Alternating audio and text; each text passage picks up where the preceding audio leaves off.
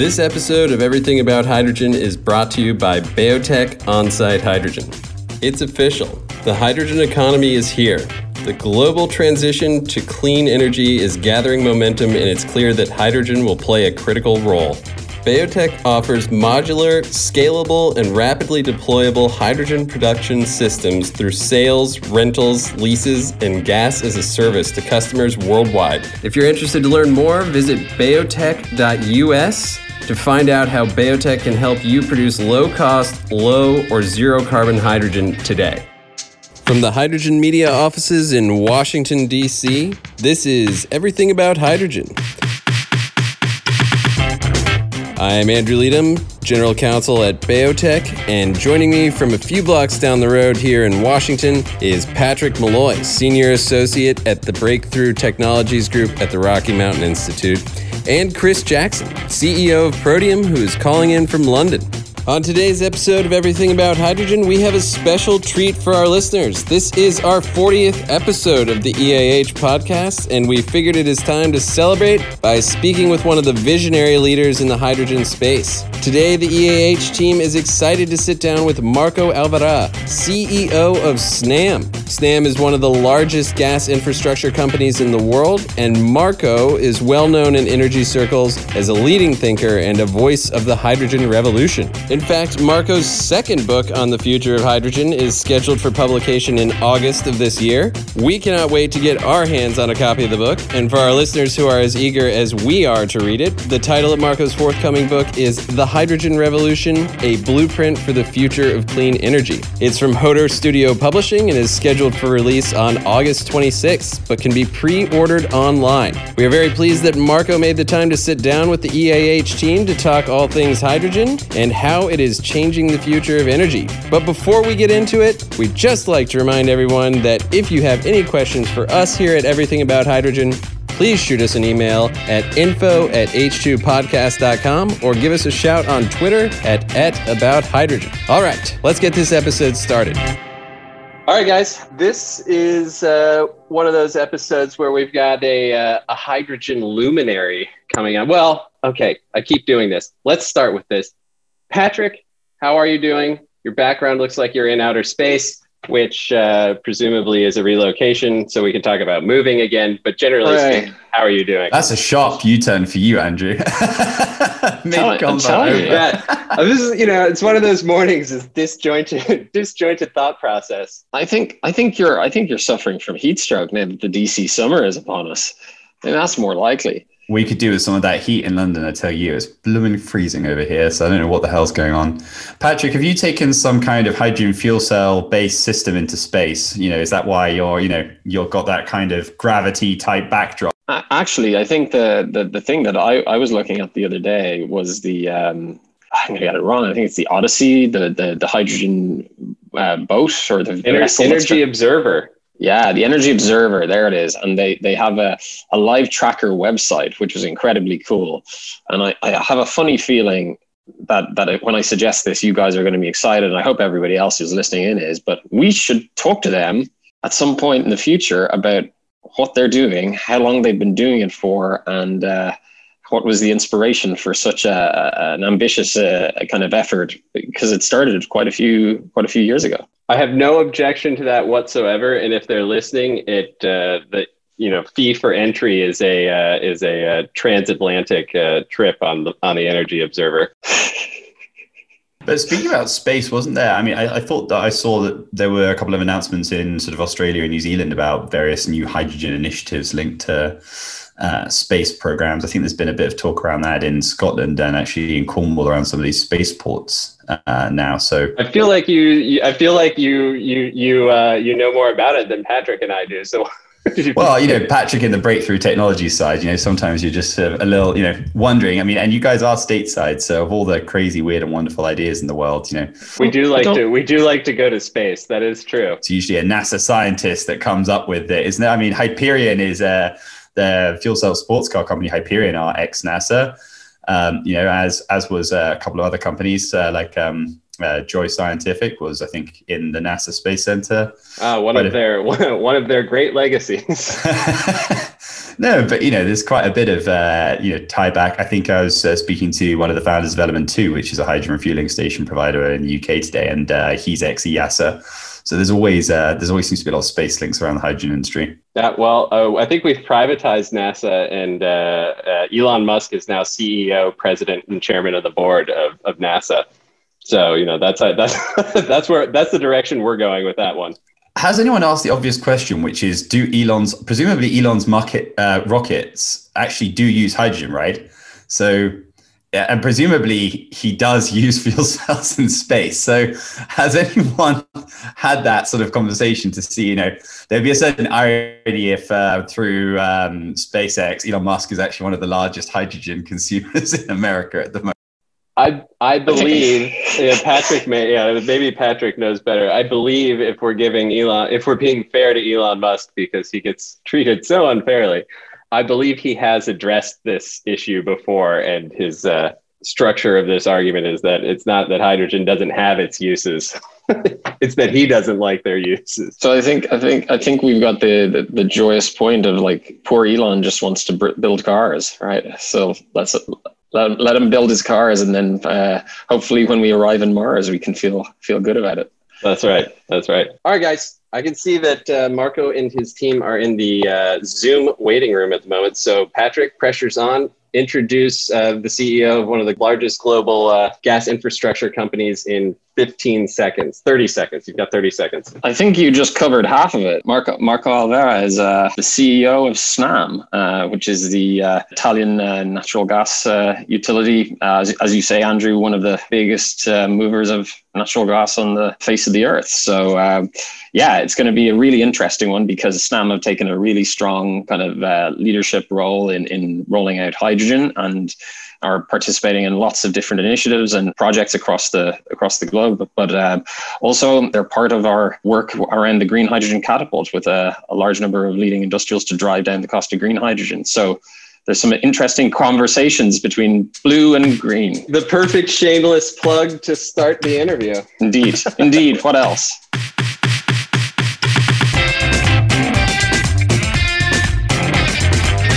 All right, so Marco, thank you so much for joining us. I'm sure most of our listeners need no introduction for you, but if you wouldn't mind just starting out by introducing yourself and giving us a little bit of background about your history and your role at Snam.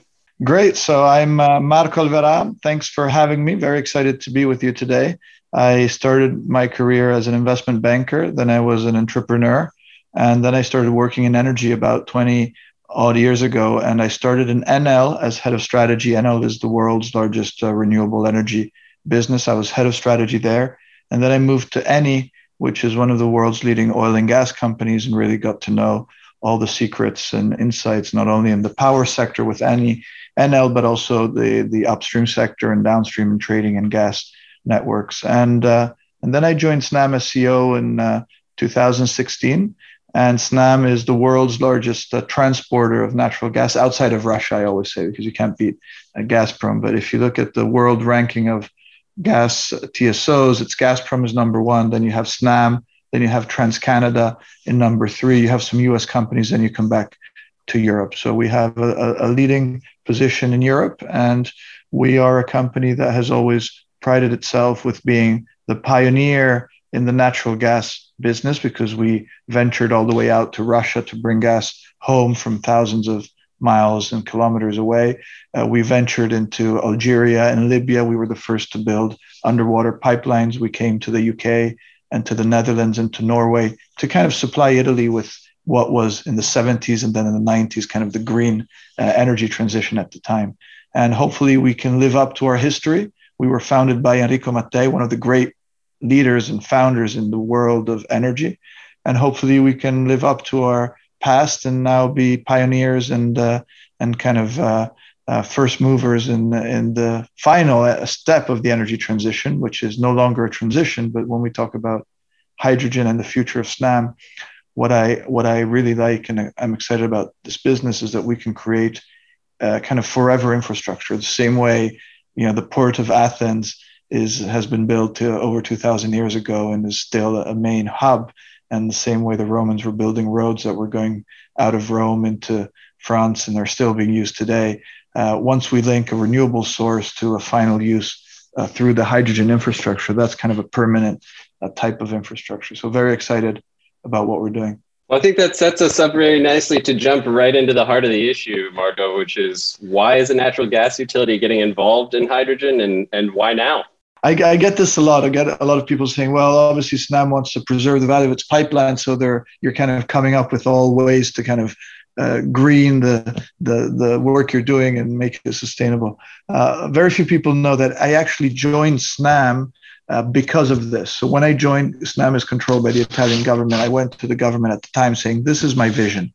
We want to spin off Italgas, which is a distribution business, use the proceeds and use some of the financial flexibility to really push on the agenda, because having lived and not many people transition from electricity to molecules, having really lived as head of strategy, the complexity and the opportunities, but also the complexity of storing and moving electrons, I always knew that to sort out climate change, we need green molecules. And I always knew that transporting molecules over large distances, especially gas molecules, you need a pipeline. You really need a pipeline because it's 10 times cheaper than doing it with a ship, especially when it comes to light molecules like hydrogen. So it's not as if I'm adapting my narrative to Snam, but I joined Snam with a very clear purpose of making Snam a leader in the green molecules. I think green molecules are going to be biomethane and hydrogen. And I think we should be colorblind. We'll talk about probably this later when it comes to which colors of hydrogen. But both biomethane and hydrogen move not only very efficiently through pipelines, but they can also move very efficiently through existing pipelines. So there we are with a head start. So it's not a strategy to serve our purpose, but it's a purpose that really defines our ambition and our strategy here. So to pick up that torch exactly on the colorblind aspect, I suppose you're gonna get the color question sooner than you thought, Mark. Yeah, straight up. So I suppose, do you see distinctive roles in this kind of transition to green molecules for green and blue hydrogen, and I suppose more, what do those roles look like, and how do you envisage that kind of entire kind of process or transition or pathway that you just kind of alluded to? So I live in Venice, and I have a country home in Tuscany, and in Tuscany and in Venice we have power plants that have been stranded several times. So in Tuscany we have a power plant called Montalto di Castro that was originally running on some types of biomass. Then it went to nuclear. Then we had a referendum, kill nuclear, that went to oil. And then from oil in the 90s, it went to open cycle combined gas. Then when the CCGTs came out, it got stranded. And so this was all in like a 20-year period. You've had several stranded assets in the same site. And you can see that it's kind of very visible there. So when we think about technologies, I really think we need to be future-proof. The worst thing you can do is overinvest in a specific technology and then discover the technologies have moved on and you're stranding the assets. This also brings me to another point, that the whole concern about lock-in is not so true. As I mentioned in this site in Tuscany, it's not as if the fact that it was an oil plant when it was no longer convenient to make electricity with oil, that kept making electricity with oil. Stranded assets are a fact of life. If we open up any of our home or office cupboards, we'll probably find some older iPhones that we've simply stranded, not because they couldn't work anymore, but because we all like to keep the battery fresh and upgrade to the newest version. So when I think about the different colors, I think if you have excess nuclear, you may as well make the pink hydrogen off nuclear. Not many places in the world have excess nuclear, because if you build a nuclear plant, you're bound to use that for baseload, and it's probably allocated already. If you have very, very cheap gas, like in Russia, like in Qatar, maybe like in Iran for their domestic uses, then you'll probably be making blue hydrogen. And you need to define very strict standards for what blue means and how much CO2 you're actually capturing and sequestering and storing. And if you have a lot of sun or wind, you're definitely going to be making green sooner than people expect. I really think the cost of green hydrogen is coming down real fast, coming down faster than anyone expects. I wrote a book on this last year. The book's already out of date just because of how fast the cost of solar is falling. And the cost of electrolyzers, hey, we haven't even started. That's really an opportunity to shrink it.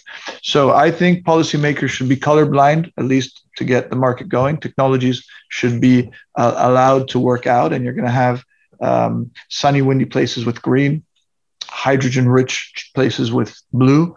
US is somewhere in between. The US has the best sun and the best wind. But actually, a lot of people think shale is cheaper than gas in Europe and Asia. That's true if you look at the hubs. But if you look at gas just outside of Europe, if you look at Russia, if you look at Libya, Algeria, Egypt, those upstream reserves are a lot cheaper than shale. And so blue hydrogen from Russia will always be able to compete with the blue hydrogen maybe coming out of specific liquefaction plants over there. So that's my view. Colorblind, let the markets work.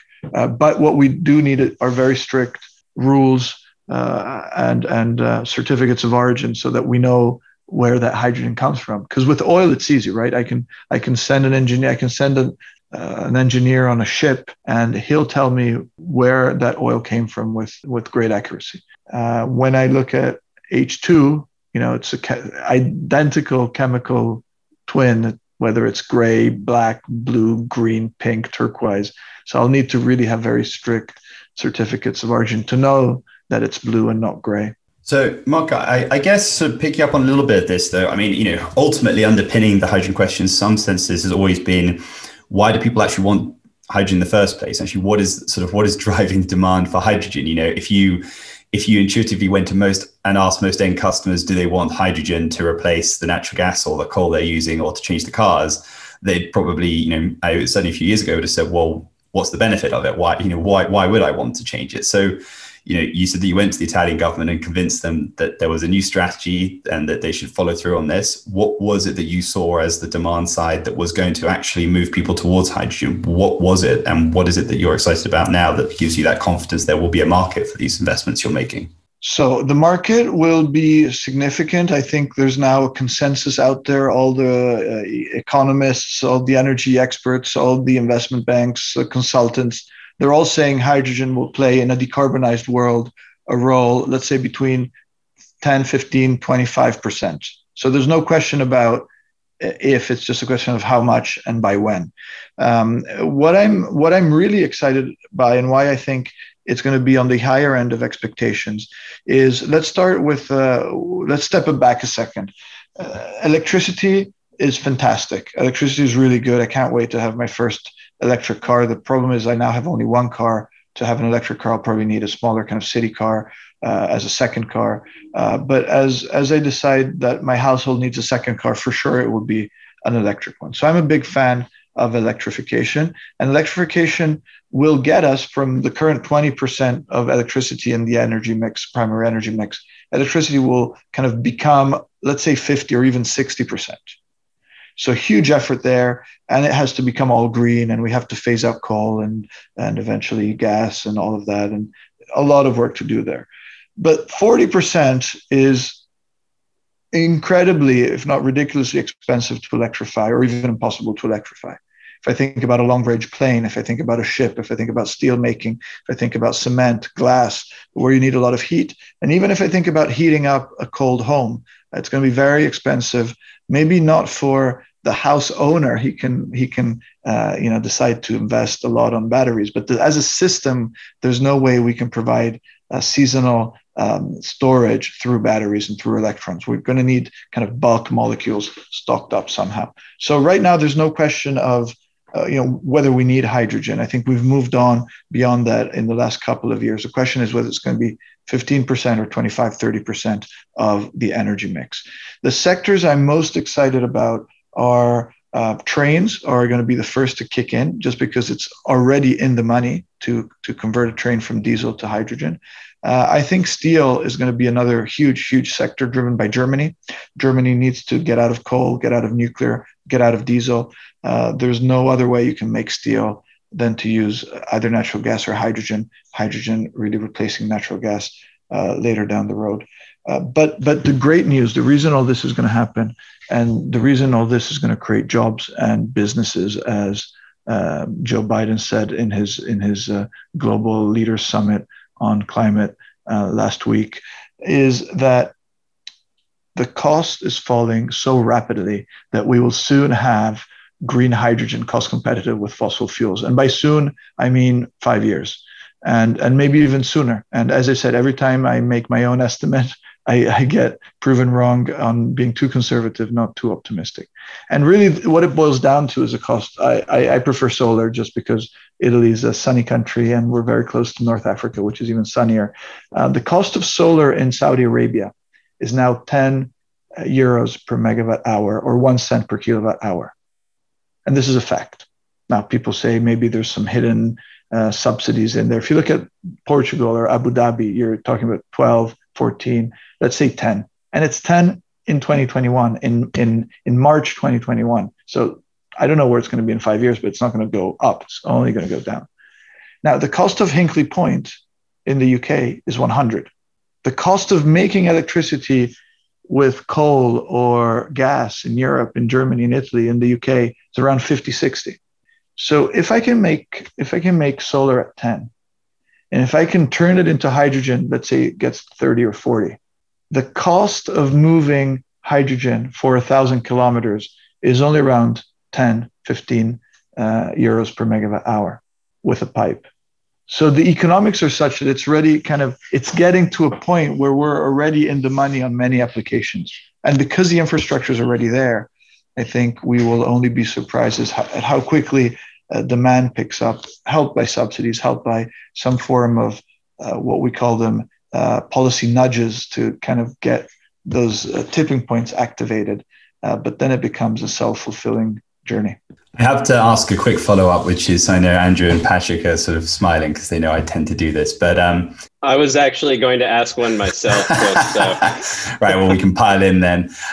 So Marco, I think the one thing that I'd really love your perspective on, because I think you've touched on a theme that a lot of people are commenting on, which is how rapidly the market is evolving, is in some ways, is the fact that price is falling or predicted to fall so quickly actually in itself a barrier to those initial deployments? Because how do you get initial customers comfortable with giving you that, that duration of offtake and that certainty to make that initial infrastructure investment when everyone is looking at the price today and saying, the market's moving so fast, why don't I just wait another 3 years? How do you overcome that first mover disadvantage? As the CEO of a green hydrogen development company, Chris, you're just asking for a friend, right? Just asking for a friend. Look, I think that's really what I mean by policy nudges. I think the governments need to step in to cover that kind of delta until the electrolyzer market really gets going. I think in solar, we're reaching a plateau. I mean, maybe from 10 per megawatt hour, let's say 1 cent, maybe you can go down another 10, another 20, another 30%, but it's not going to fall at anywhere near the rate it's fallen already. But I think on electrolyzers, we see huge opportunity to scale that. So the hope is that you don't need the kind of 25-year offtakes that you needed for natural gas, where we were really pioneers. We were going and building kind of brand new infrastructure. We were going, as I mentioned, 4,000 kilometers away in Russia to build pipelines over huge distances. We can use a lot of this existing infrastructure for that. So the kind of getting into the money question is a lot easier. Converting, and we've been the first, for instance, to blend natural gas and hydrogen. We've proven that you can blend up to 10% without changing anything in the end user application. So if you can use blending as a means of creating an immediate demand, you don't need to change anything. Let's just say a 2% blend, a 5% blend, a 7% blend. No need to change anything. You've created a huge demand for green hydrogen. That will get the supply side going. And then as that supply costs lower, then you can have other sectors kind of jump on board. But the trick is to avoid the mistake we did with solar and wind, which have been a huge success in terms of getting the cost down, but at a great, great cost to consumers. We've put on the UK, Italy, Spain, and German consumers, more or less, these countries did the bulk of the effort. We put almost 1,000 billion euros, almost 1 trillion euros of subsidies. If you look at what we've spent already, what we're going to spend until they phase out. And what happened is we used that trillion of euros to fund a lot of land development for solar, and certainly in Italy and Spain, and some wind projects, and a lot of manufacturing in China. And it was not the land build in Italy, but it was the factories in China that brought the cost from 500 all the way down to 10 today, factor of 50. Now, if you look at how much the Chinese entrepreneurs invested to get those factories up and running, you're probably looking at 10 to 15 billion. So we had 1,000 billion of subsidy to fund 15 billion of manufacturing to bring the costs down. Now, there was also fierce competition, oversupply. The Chinese market went long and then short, or short and then long capacity, but long and short subsidies. So I'm not saying you can kind of overplan, but I'm a big fan of helping the supply side build up these factories, scale them up, get the costs down, and then you've lowered it, starting with the end in mind for the rest of the system. But Chris, I'm not too worried, because hopefully there's so much going on with the recovery funds, with the green deals, the desire, the cost, the system cost of getting hydrogen in the system is a lot lower than stuff we've already done and other alternatives to this. So I think building off that, Marco, Snam made a relatively high-profile direct investment into ITM Power recently, and we're wondering if you could talk a little bit about the strategy behind that, the reason for that investment, and how you guys approached that investment. We love ITM Power. We think they're a terrific company. It's a public company, so we can't say too much, but we hope to help ITM grow even more and learn more about their technology. And I think there's role for PEM and there's role for alkaline electrolyzers. They kind of serve two different markets. I think the jury is still out, like on batteries, as to what the end solution will be. And as I mentioned, it could be a combination of the two for different applications. But what a terrific company, what a great success story. What I really like about them is some people improvise these things, but they have a track record as a team. They've really worked together for a long period of time and have done amazing things. We've also invested a lot more money in an Italian company called De Nora that works on, again, they've been working at this since the 1940s. They were building electrolyzers for the petrochemical industry. So we'd like to invest in technology to learn it, to then be able to deploy it with some specific insights. And if I can do a quick follow on, sorry, Patrick, I wonder if you could quickly talk about sort of your view on where you see blue hydrogen sources fitting into the transition period, into the transition towards green. Even maybe addressing something along use of renewable natural gas and biogas in reformers, and where that sort of sits in that transition period. Yeah, there's a lot to say. I'll try to go quickly. So the network of the future will be a network for biomethane, a network for pure hydrogen, whether it's blue or green or pink or turquoise, whatever color you have, and a network for CO2. And by the way, we already have these networks. If you look at parts of the US, we have CO2 pipes, we have hydrogen pipes, and we have natural gas pipes. We also have oil and diesel and products and LPG, and we have all sorts of pipes. But the end fully decarbonized system will have biomethane, hydrogen, and CO2. Now, whether it's going to cost more to capture the CO2 from a biomethane burning CCGT or combined cycle or other application, and then store that CO2 somewhere, is going to be a function of local availability of storage and local acceptance of storage of CO2. One thing is to do projects like this in Texas. Another thing is to do them so even some other state in the US. You see different rules apply across different states in Europe, and there's a lot of NIMBYism and a lot of concern when it comes to CO2 storage. I think it's unjustified, but people are concerned, and CO2 can be dangerous if it's leaked. Because it's heavy, it stays kind of with gravity down on Earth, and if you bump into it, you're going to suffocate, and you can't see it, you can't really smell it, you can't really do much about it. So it's a dangerous product, but we will be transporting and storing it. So the bottom line is, blue hydrogen in upstream countries is very cheap. SMRs are very cheap. Storing and capturing CO2 is very cheap and proven and tested. Whether Russia will be exporting hydrogen to Germany or exporting natural gas and then doing the conversion from natural gas to blue hydrogen in Germany is, I think, going to be purely a function of the availability of reservoirs in Germany and the appetite for politicians to support that. A lot of the greener people are against blue hydrogen. I can sympathize with them. I can see they consider it a little bit greenwashing on behalf of all the oil and gas companies.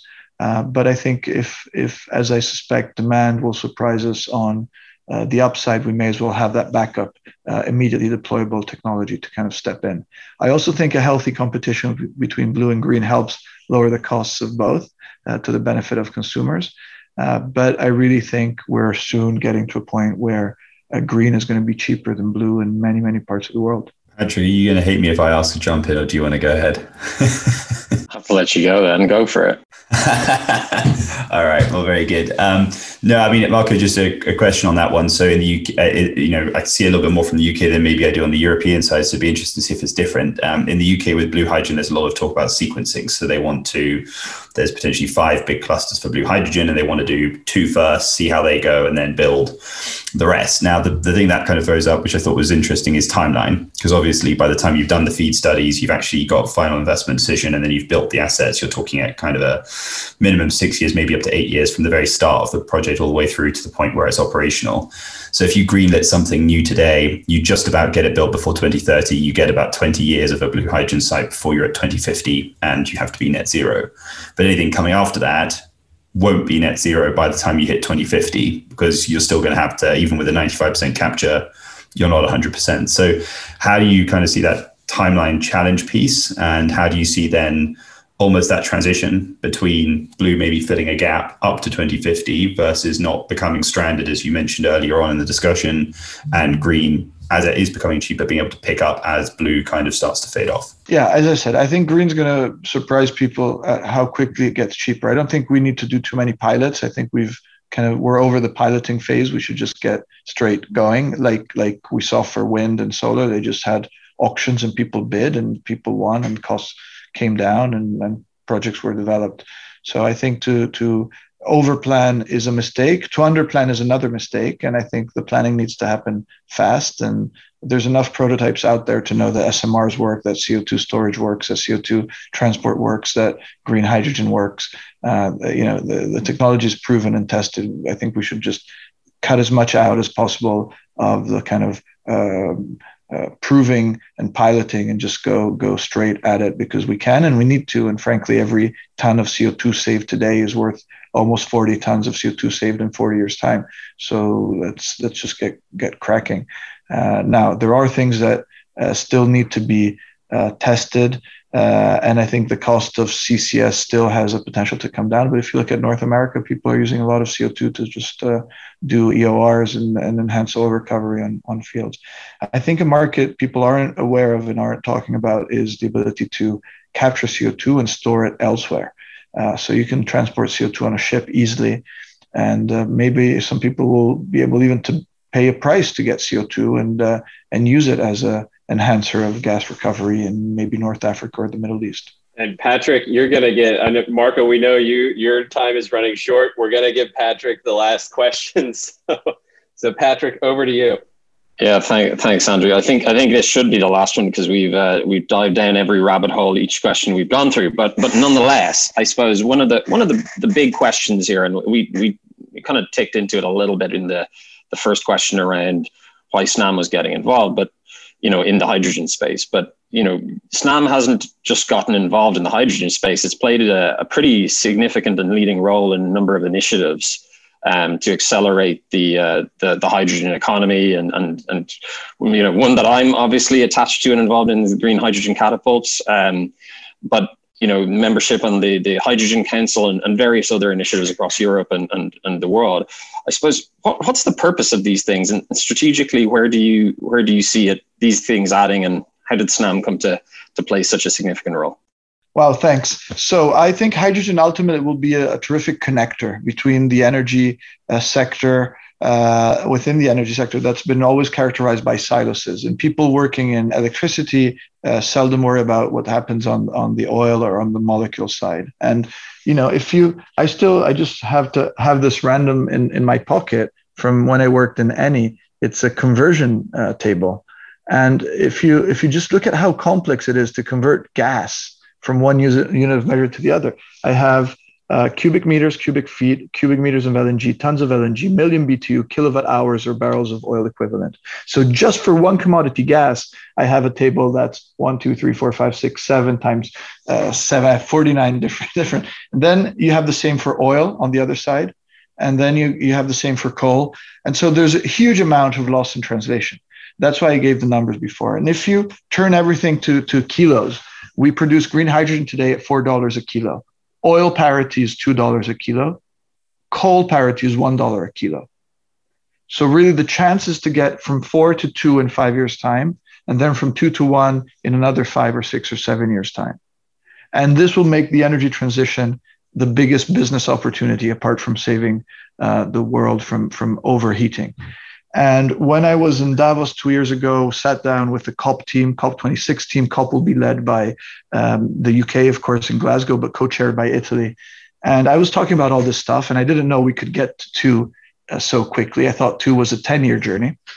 And so the COP team was challenging me, saying, what's a moonshot? How can we turn all this into a COP UN global project? And bear in mind, Italy also has the chairmanship of the G20 this year as well.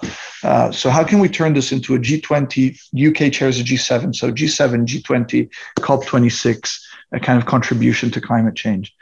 And we did some studies and some work, and we came up with this notion that we can make hydrogen cost competitive, so at $2 in 5 years' time. So when I started, it was a daunting idea. As we got confident with the work we're doing with the Rocky Mountain Institute and with the other, they call us the 7 sisters that we brought on board. We're now convinced we can do it, and we'll be unveiling more details and bringing on board new partners as we do work with these world leading companies. And we take inspiration really from what our founders were doing in the 50s, in the 40s, in the 50s, and then in the 70s and 90s, when the gas industry started from scratch.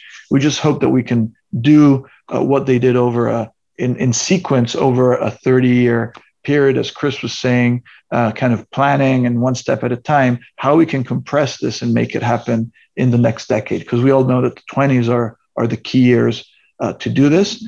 And as I said, really at the opening, I joined SNAM because this was my vision and this is my purpose. And SNAM now has a purpose, which is written behind me. It's called Energy to Inspire the World. In Italian, it's Energia per ispirare il mondo. This is what our company's about. This is why I joined the company. This is what we're doing really to have an impact and to have a great business as a consequence as well. Wonderful. Thank you so much, Marco. Really appreciate it. Fantastic. Thanks, Marco. Lovely to meet you.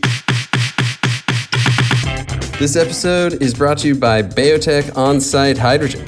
We all know the transportation sector is facing increased pressure to transition to zero-emission solutions. And to borrow a phrase from our dear friend Patrick Malloy, this is the thing. Hydrogen provides a clear pathway to decarbonization.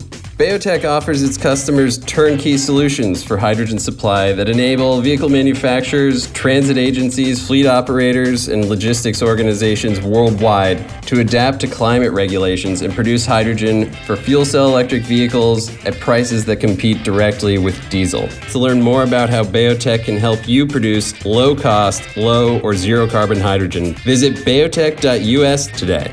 I'm going to flip this one around then. So, Andrew, changing the habit of a lifetime, I'm going to ask you, what did you make of the interview? What did you make of what Marco had to say? Any surprises there? There's a lot. So I would point out that we did not ask about half of the questions that we initially sent over to SNAM ahead of time. And largely, I think, I speak for myself here, but largely, I think because Marco touched on so many things and had interesting feedback on so many different aspects of the first few questions that we kind of got down that rabbit hole. But I guess what is most surprising to me is to hear how enthusiastic the CEO of a natural gas transport company is about the relative near-term prospects of green hydrogen being cost competitive as a fuel source, right? And as an energy storage medium.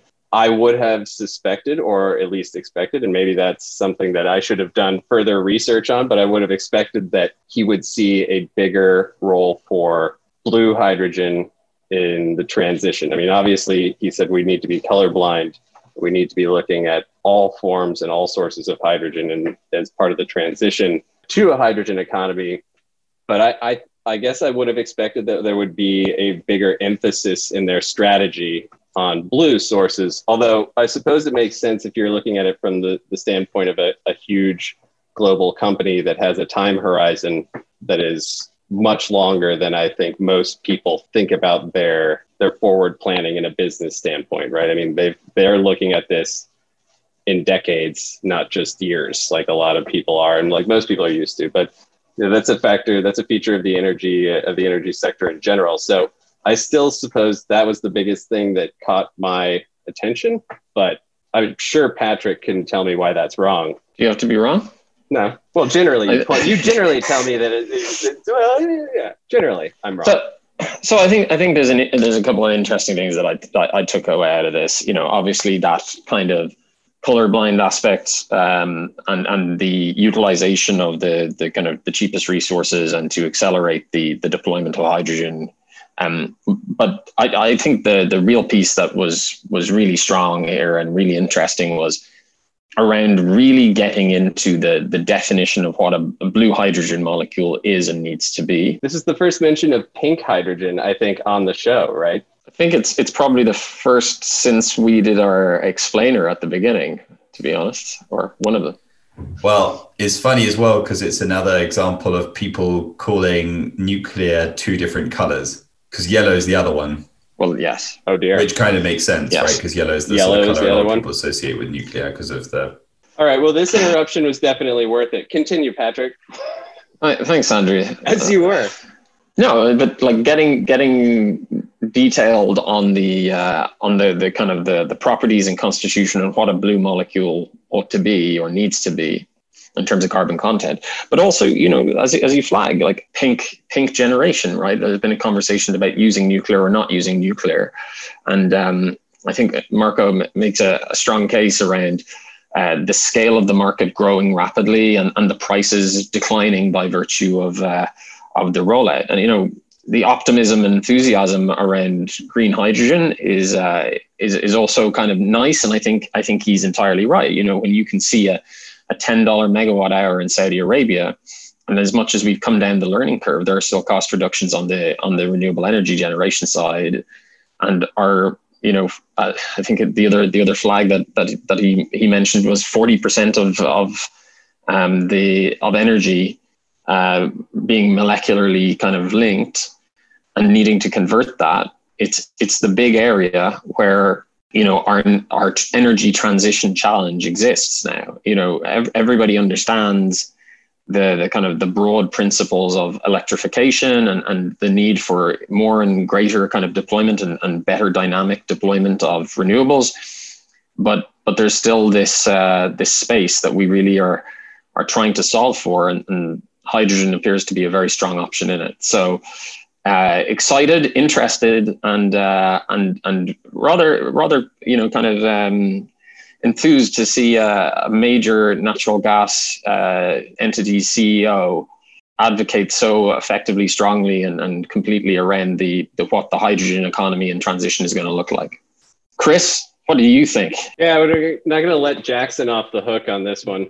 So obviously lots to unpack. A few that were interesting to points about things that are not often discussed on the show. So unusually and interestingly for me, the idea of using solar power from Africa to generate hydrogen and then provide that as baseload power against coal and gas, and then the economics. So just, you know, in my memory, at least from what he was going through, so if North African PV at 10 euros a megawatt hour, you know, if you were, this is probably marginal cost analysis kind of back of the envelope, but, you know, 50% electrical conversion plus compression, put, you know, so you're at 20 euros a megawatt hour, put that into a pipeline. He's saying 15 euros a megawatt hour for transport means you're landing at 35 euros a megawatt hour as a fuel for green hydrogen on a marginal cost basis. And that sits against 40 to 50 euros a megawatt hour on a fuel basis for coal or gas. And then you add a carbon tax. So that's, that was quite interesting just to see him go through that process. I think certainly in the UK, we've only really just started to see people go further down that rabbit hole of, does hydrogen from a power supply perspective make sense for that kind of final 5 to 10% peaking capability on the grid? RWE have kind of led on that on a recent project they announced in the UK, but people have been talking about this in Europe for a little while, obviously in North America for a little while. There's, the Japanese and the South Korean government have been actually much more on the forefront of this, but admittedly more on a ammonia story really, rather than a pure hydrogen story. So I thought that was a really important point because it was just different. I think I wasn't quite sold, and I'm going to be, as honest as I always am. I'm not still quite sold around this time gap piece. I do think that's something we spend a lot of time, at least on the protein side, trying to understand. I think actually, to be honest, a lot of people in the industry spend quite a lot of time saying, how do you remove that first mover disadvantage without overburdening governments, especially governments that are recovering from quite significant economic debt pressures as a result of COVID? How do you equitably split that delta? Because it's one thing to ask the steel sector, which is very, very focused on cost, to take an additional premium. But there are plenty of sectors where actually energy is a relatively small part of cost. And I'm not still sure in my head whether it's appropriate and fair that the taxpayer should be picking up the delta to encourage people to go first and remove that first person disadvantage, or whether actually private sector companies should be stepping up to the table, pushed by institutional investors who want to see these sectors work, who invest across a portfolio and who have a broader ESG mandate, to say, actually, we're going to push our supply chains to, and our portfolio companies to actually pay a premium on energy. And even if that is a 30, 40, 50, 100% premium, but it's only 5% of the total product cost, to do that. I feel like that's actually an area I would have liked to maybe push him on a little harder. And then I think, otherwise I thought a lot of the points that he raised were really interesting. Rail, unusually the first one to flag straight off the Mark II. That was a first as well. There are a lot of firsts in this episode. Yeah, but it's the nice thing of getting a different perspective straight off the mark, and, the observation that rail is competitive with diesel certainly is not the same discussion in certain other markets. Now, I think that's because people are often quite short-sighted in this. They tend to look at what's the price in the next 5 years, and they go, it's not competitive in the next 5 years, instead of going, well, but you don't buy, you don't actually buy something for 5 years if you're buying a capital asset. In reality, maybe you're used to getting a payback in 5 years, but actually it's a 20, 30-year asset. And it was fascinating. We were speaking to a couple of people in the UK recently talking about kind of a new hidden stranded asset class, which is Euro 5 commercial vehicles in Europe. So buses and coaches and lorries and things, where these are, actually meant to be 10 to 20-year assets, but they're Euro 5, and actually, they're supposed to be banned, or they're going to be almost banned and will require upgrades within the next 5 years. And so, I think that time interface sits behind almost every conversation we have, and came out of this in a very profound way, which is everyone needs to do this. It's very clear this is also going to be far more cost competitive in the future. So we all know we need to do it. We all know it's going to be cheaper. It's just a case of how do you get away from where we are today and where we might be in 2025 and 2030, and who should be picking up the bill for the delta between now and that cost inflection point. And I think that's a theme that came out from the podcast, and I would have liked to push him, and to be honest, maybe even future guests, a little more on it, because I'm still not sure that there is a right answer that collectively we've landed on yet. I think, and it's a very good point, and it's a very, it is one that we, inherently, when we talk about an electrolyzer cost dropping from, circa $800, $900 a kilowatt to $200 a kilowatt, the performance of that electrolyzer, may improve marginally, but the CapEx rollout is different. Now, where this gets kind of dynamic and a little bit fun, I suppose, is different asset types. The burden is different, right? A pipeline infrastructure kind of conversion has a different life of asset, and actually opens up a whole heap of other sectors and use cases that can be additional. So when, I think about a system, a network rather than a system, let's say for a moment, obviously a network is a system, but like a network of use cases. So you build a pipeline from, a hydrogen production source to a steel facility. and then you add on additional capacity, or you build a pipeline with additional capacity, or you increase the pressure maybe over time. If you design for that additional capacity, maybe on the way you're fueling now your truck filling stop, right? You effectively have a kind of a multiple kind of stage use case, and this is what we get to when we think about industrial clustering, where that you have multiple use cases of different types, different sizes, different shapes of use, right? And the use profile does start to matter in these cases. You can then spread the burden more reasonably across a lot of use points, and also get the scales and that require cost declines. And also subsidy can be quite effective in those environments because it's quite directed and concentrated, and it's not a bespoke one-off project. So there's dynamics in the design of deployment that start to matter quite heavily here.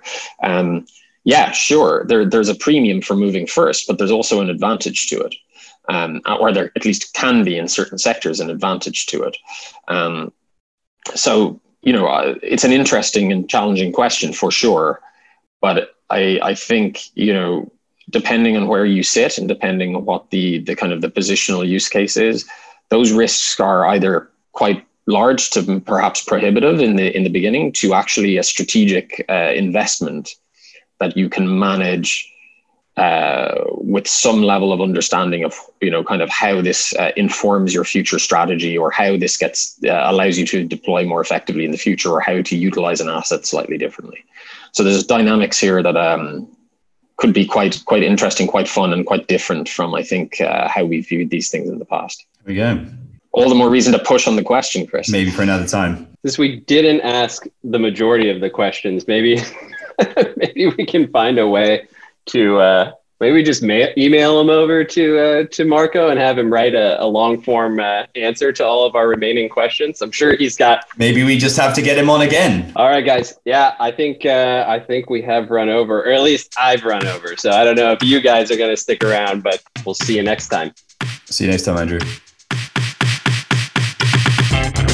And that does it for us today at Everything About Hydrogen. A big thank you to Marco Alvarez, CEO of Snam, for joining us on the show today. It was a truly excellent discussion, and we cannot wait to hear more from Marco and Snam in the future. And for those who cannot wait for Marco to come back on Everything About Hydrogen, his latest book, The Hydrogen Revolution, a blueprint for the future of clean energy, will be published by Hodor Studio on August 26th, but it can be pre-ordered online, so don't forget to order your copy ASAP. Thank you, as always, to Patrick and Chris for their masterful co-hosting abilities and hard work on the show. And as you know, we love to hear from our listeners here at Everything About Hydrogen. If you have any questions for us or our guests and would like to get in touch with us, please send us an email at info@h2podcast.com or find us on Twitter at @abouthydrogen. Lastly, if you enjoy the show, please leave us a 5-star review on Apple Podcasts, Spotify, or wherever you get your podcast content. It really does help us promote the show and reach a larger audience. Thanks again for listening, and we hope you'll join us again next time.